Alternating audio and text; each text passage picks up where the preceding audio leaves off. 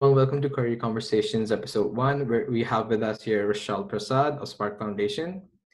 Rochelle is the Executive Director and CEO of the nonprofit Spark Foundation, and she is also the recipient of various local, national, as well as international awards.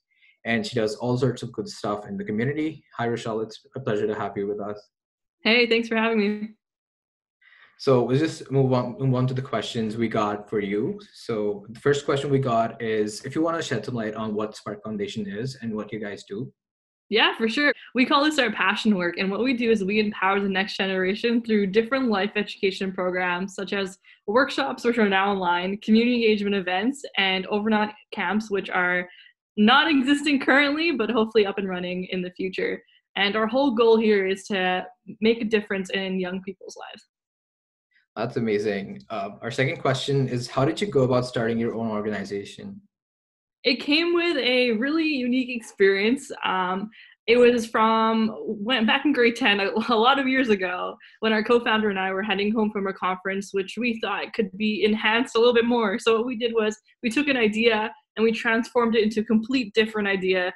And our idea became a camp, which turned into an organization, which turned into life education programs. So it all started with an idea.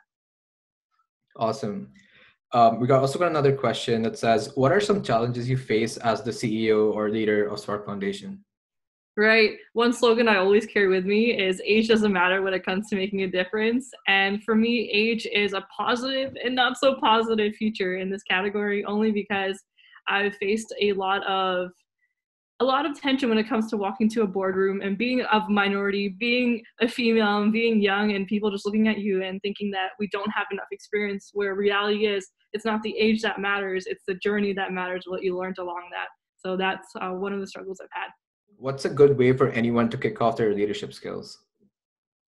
Yeah, figure out what your why is in life first. Figure out why you're doing it, what you're doing it, and what you're passionate about. Once you connect those two things, your why and passion, find volunteer opportunities, find careers, go on co-op, explore those things. How can someone demonstrate leadership in their organization when they're still learners? I love this question, and thank you for whoever asked this.